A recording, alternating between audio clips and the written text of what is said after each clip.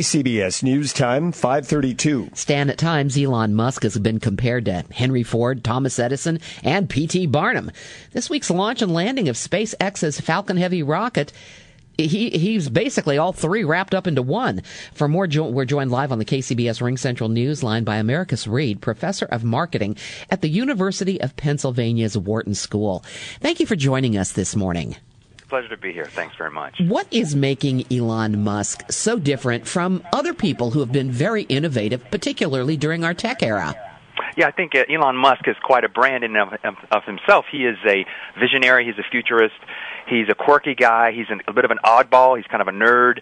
But he has this ability to kind of play on our attraction to science fiction and the wonderment of the possibilities of what might be possible in the future. So I think people are attracted to that.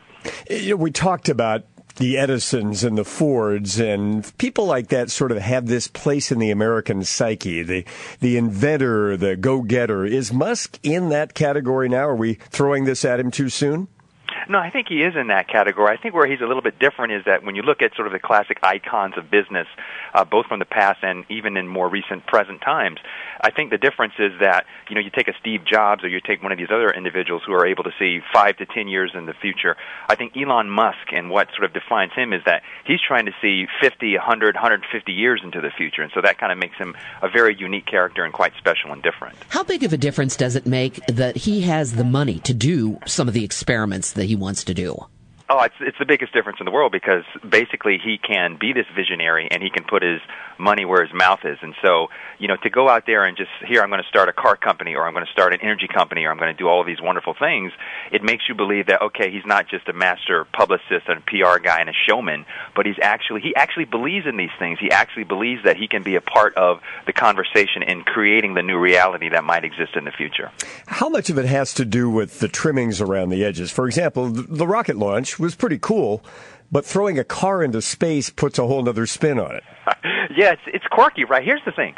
People love to share stories that are interesting and relevant. So you can envision yourself sitting around the water cooler talking about something like that. And Musk knows this. So he adds these additional sort of components because he knows that's going to spur conversation, that's going to create additional word of mouth. People are going to be talking about it. And when you're talking about it, you're sort of elevating the brand itself. So it's a very smart strategy that he's doing.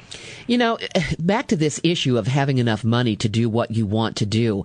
Is there anything besides making everybody rich? Is there anything that we can do in the United States to encourage more of this kind of innovation? Yeah, I think we can. I think we can sort of build into our sort of curriculums and how we teach business the idea of that it's not bad thing to dream a little bit and to try to put yourself in a world 200 years from now. I mean, if you think about, 200 years ago, if you would have told people that, you'd be able to sit on a seat 30,000 miles above the earth and go 500 miles an hour, they would have thought you were crazy. So when you have someone like Elon Musk who says, hey, I can come up with something like Hyperloop, this sort of interesting kind of science fiction-based transportation vehicle for the future, it's really inspiring. And so I think trying to create that inspiration in our curriculum, having people read science fiction and read these kinds of things that have often inspired Musk, is something that we can actually build into the learning process. You mentioned Hyperloop. We've talked about SpaceX. We haven't brought up the Boring Company yet, his idea of digging big tunnels under everywhere and moving things around underground instead of on the top. Each of these sort of taking on a job or an area that the government not long ago was paying for from the private side. Mm-hmm. I think that's correct. I think that's part of the Elon Musk brand, is to say that, listen, I'm this visionary. Hey, look, I'm not just going to sit around and react to what's going on. I'm going to be a force in creating what's going on. So it's a very powerful part of his brand to actually take that money and do things and to create these new realities that sort of are so whimsical to us everyday consumers.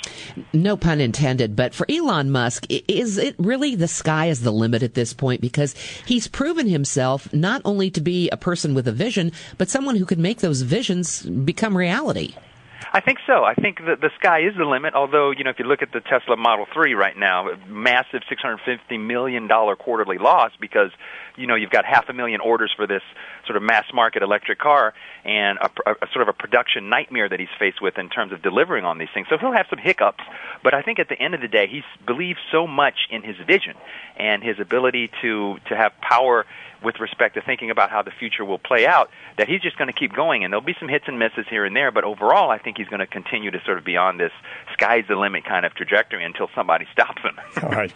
Professor, thanks for your time this morning. Americus Reed is a professor of marketing at the University of Pennsylvania's Wharton School. KCBS News Time, 5:37.